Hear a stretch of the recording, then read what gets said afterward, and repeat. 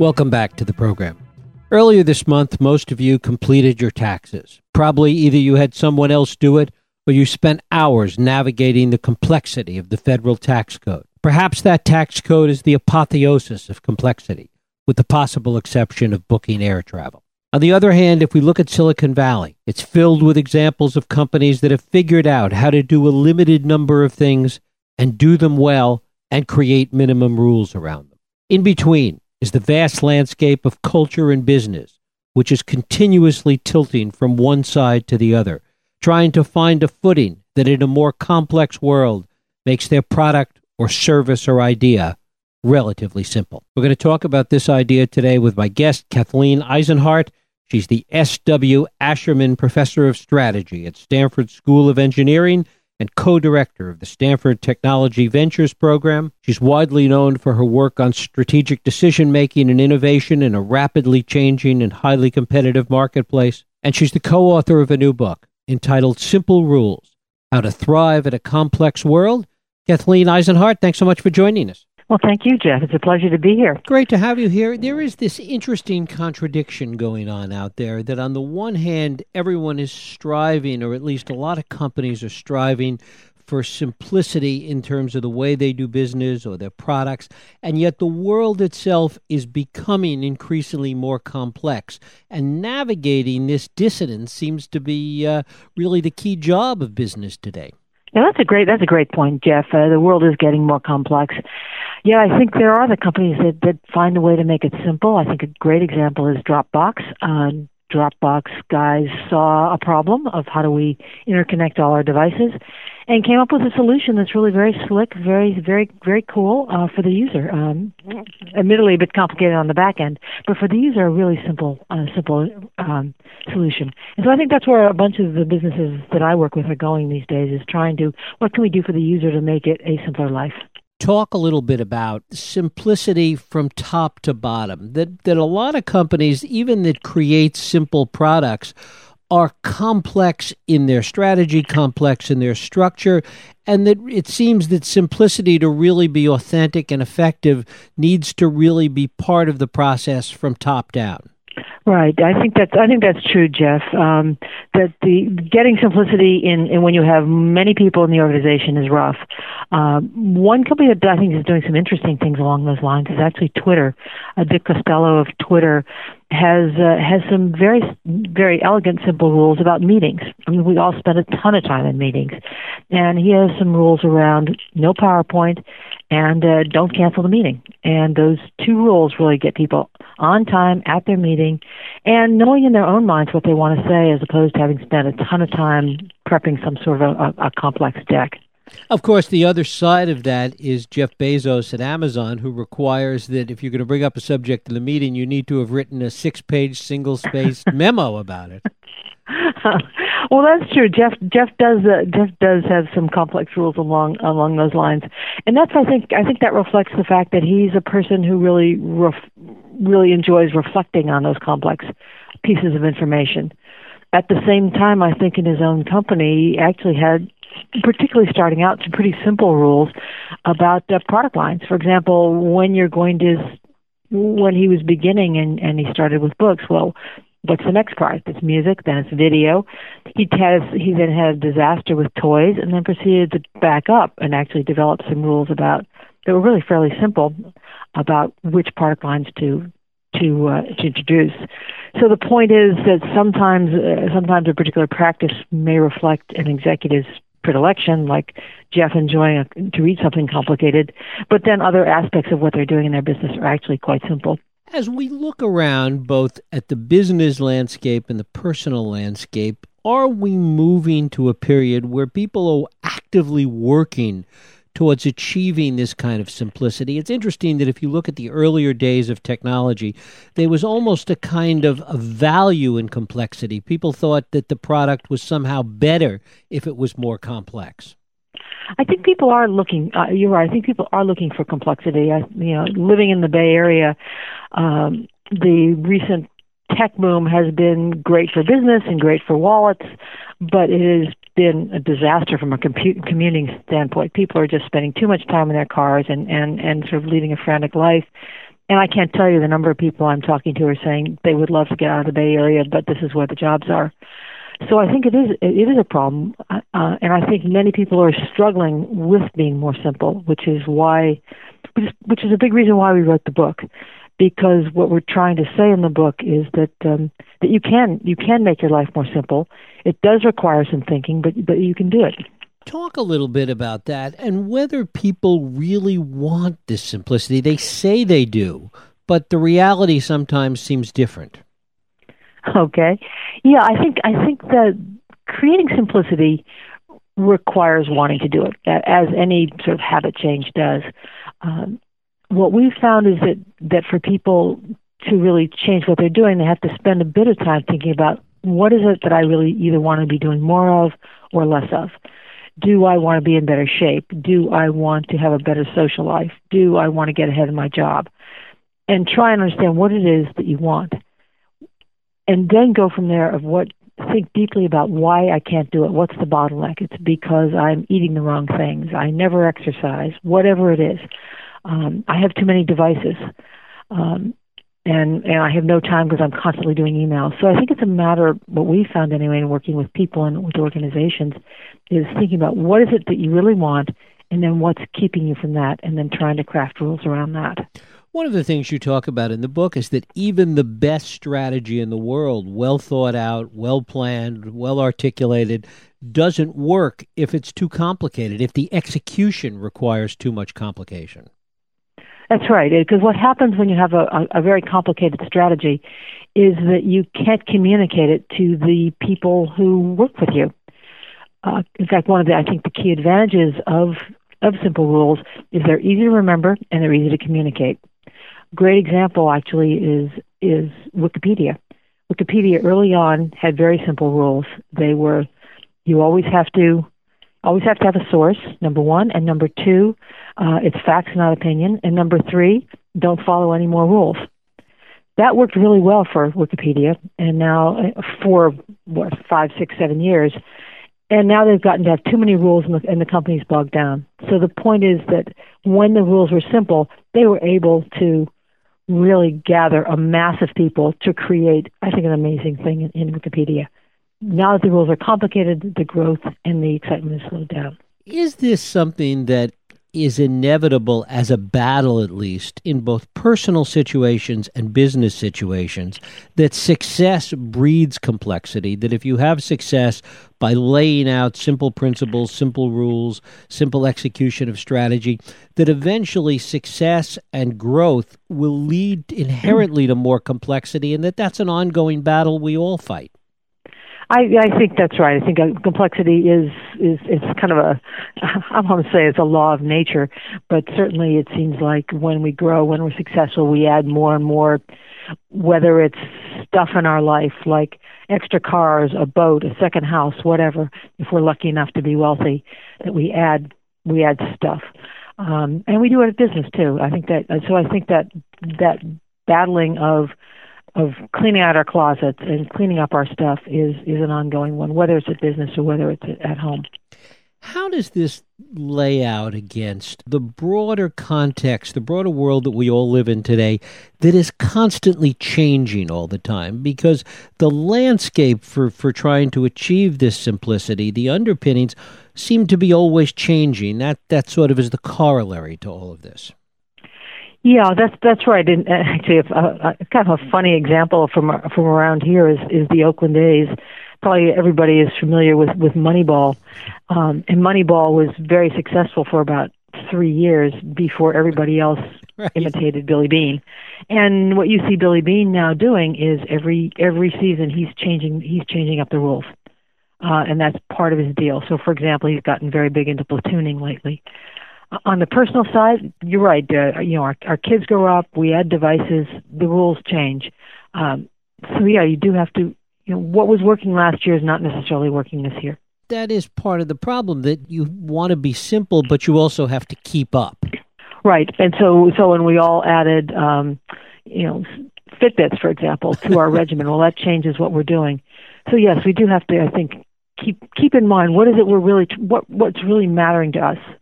And then simplifying against that. So I think Fitbit's a great example where many people got Fitbit, but then that's one more device to keep track of.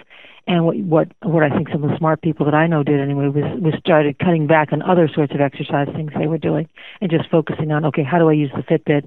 Because that turns out to be a really simple device to track what I'm doing every day. Are there simple processes to achieve simplicity? I mean, is there a formula by which one can make both a business situation and a personal situation more simple? Yeah, I think let me give you a good example of doing that. I had a friend who wanted to get in better shape in a general sense, and what she did was think about, okay, what does that really mean? And it really mean what she wanted was better health, and so then she said, well, this is really a health goal. So she really thought about what it was she wanted to accomplish, which turned out to be health. She then thought about, well, okay, how am I going to get there? Am I going to exercise more, or am I going to eat better, or what am I going to do? And it turned out there was sort of a limit to how much she could exercise. She was busy at work, had some kids, so it really focuses and said, it's not really exercise. I'm doing about what I can. It's going to be food. So then she started focusing on her diet. Then what she did, so she's got an objective, she's got a bottleneck, which is her diet, and then she started thinking about, okay, what are the rules for me? And she talked with some friends about what they were doing. She read a couple of dieting books. She also, I think importantly, tracked her own behavior for a few days to see what she was doing. And what she realized in sort of triangulating friends' advice, experts, and her own behavior is that after dinner was her weakness. And so she started focusing in on what she was doing after dinner, and then realized, it's sweets after dinner. And so she decided during the week, I'm going to cut those out and fill the time with doing some things with her kids. So it was essentially a matter of a rule that became her midweek rule, which was no desserts midweek. And it's a couple of other rules about portion size and plate size that helped her out. So that long story is really about picking an objective, better health, finding a bottleneck, it's diet, not exercise, and then finding some rules around her particular weakness, which was after dinner, particularly sweets after dinner. And the larger framework of that is something you also talk about in the book, this idea of defining what it is that you're trying to accomplish without being overly prescriptive about it. Right, that's right. So, for example, if it's exercise that you want to get more of, another example is gardening. Let's say many of us in California are switching over to drought-tolerant landscaping.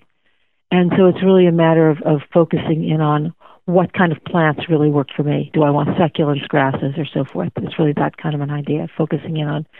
And we're not specifying it's got to be one thing. Rather, we're saying it's a mix of alternatives within a broad class. Are there different set of rules, different ways to achieve simplicity for different types of companies or different types of individuals? Is it a one-size-fits-all world? We think it's really not a one-size-fits-all world. I think that's one of the key points in the book is it's not one-size-fits-all. So again, to go back to just a food example, we describe how Michael Pollan, the author from Berkeley, has 3 rules for eating: eat real food, eat small portions, eat mostly plants, and then contrast that with Stanford's football team, which has completely different rules. First of all, there's no portion size, as you might imagine, for a football team. You can eat however much you want, but because they're college guys, they tend to skip breakfast. So one of their rules is always eat breakfast, stay hydrated because they exercise a lot, and then eat anything you can pick, pluck, or kill. So again, real foods, if you will. So the point is, what works for Stanford football players is not working for middle-aged men like Michael Pollan. So one size fits all is definitely not where we're going. What are you seeing in the business world outside of Silicon Valley, outside of the world of technology? Is this something that is a problem in the larger business framework, and are companies beginning to deal with it? Yeah, I think outside Silicon Valley, the issue of too much complication is actually probably the big one. In contrast, for many startups in Silicon Valley, the problem is there aren't enough rules. It's too crazy. Right. But outside Silicon Valley, it does tend to be too many rules. And so in working with some of those companies, particularly we've worked a lot with mid-sized companies, is focusing in on, again, that objectives and bottleneck and key rules. So, for example, we worked with a restaurant over in the East Coast, and they were trying to cater more towards the corporate market and what they're going to do. And they started realizing that their processes were too complicated some places, not enough processes other places, and moreover, they just weren't focused. So what they ended up doing was focusing in on what are we going to do with our menus, and really focusing on menus, and then had a set of rules around menus that were around local ingredients, repeat popular dishes 3 out of 5 times a week, and so forth. So the point was this was a company that had, on the one hand, too much complexity some places, not enough complexity other places, and really focused in on some rules around, for them, it was menu planning. Is this an area that media and communication companies are looking at as well, in terms of how they do their job? That's an interesting question. I haven't worked a lot with media companies. I think, although I think a good example is perhaps Netflix and what Netflix has brought to, I'm not even sure you can call it television anymore, right. but streaming services. Netflix really brought in a number of practices that are actually quite simple, that I think have been surprising to media. For example, House of Cards. A key rule in making House of Cards was hiring absolutely A-level talent, like director David Fincher, actors like Kevin Spacey. And that really changed the rules up in media. And so the point here is that media has had sort of the same rules for a long time, and what newcomers, let's say like Netflix, have done is really switched up the rules, whether it's on hiring actors. They switched up the rules on programming, too, with binge watching. So I think what's happening in media is newer faces are coming in with new rules that are changing the industry. It's interesting you talk about Netflix and binge watching and on demand. As people have more and more choices about how, what, when, in terms of what they do, in terms of entertainment, in terms of a whole bunch of things, in many ways the choices create its own level of complexity. Yes, I know. I think we all face that. And I think what the research says is actually when we have a lot of choices, we actually narrow our choices more, and we start to, in fact, develop our own simple rules. For example, I have one friend who pretty much ignores most of television or streaming or whatever comes over onto the TV and focuses on PBS. He likes PBS. He likes the quality of PBS, and so he just says, I just watch PBS and I watch the Giants, and that's what I do. That's an interesting phenomenon, that the proliferation of choices results in people oversimplifying, arguably, and really having to limit their own choices. Yeah, it's a pretty interesting phenomenon of how our brains work. But there's a great psychology experiment where people are shown 5 jars of different kinds of jam, and then people watch what percentage of them people buy, and then show people 20 kinds of jam. Well, when people see 20 kinds of jam, they just don't buy. People see 3, 4, 5 kinds of jam, and they do buy. So yes, people, I think intuitively, when it gets overwhelming, whether it's television channels or it's jars of jam, people actually narrow in. It's also about, particularly on the business side, it's also about focus. And that's, again, one of the tougher things for people to do, to stay focused on one thing or one small set of things, because the instinct is to always want to expand, want to do more, to come up with new ideas. Yeah, and I think the key to simplification is focusing. I think, for example, a nice example is Pixar. Pixar is very focused on a particular kind of movie. It's children's movie where the story is more important than the computer graphics. And that relentless focus has really, I think, brought them a lot of success. They focus on story before graphics, and they focus on one movie a year. And that ability to focus on one movie a year, story before graphics, has, I think, been a huge part of what makes that company successful. It's interesting how when I started talking about taxes, how the government seems unable to really get their head around any of these issues we've been talking about. Yeah, I think what happens with the government is to use a perhaps cliched expression, but it's special interests. Take the tax code. There's special interests are lobbying for special oil deals, special work permit deals, special fuel deals, special farm deals.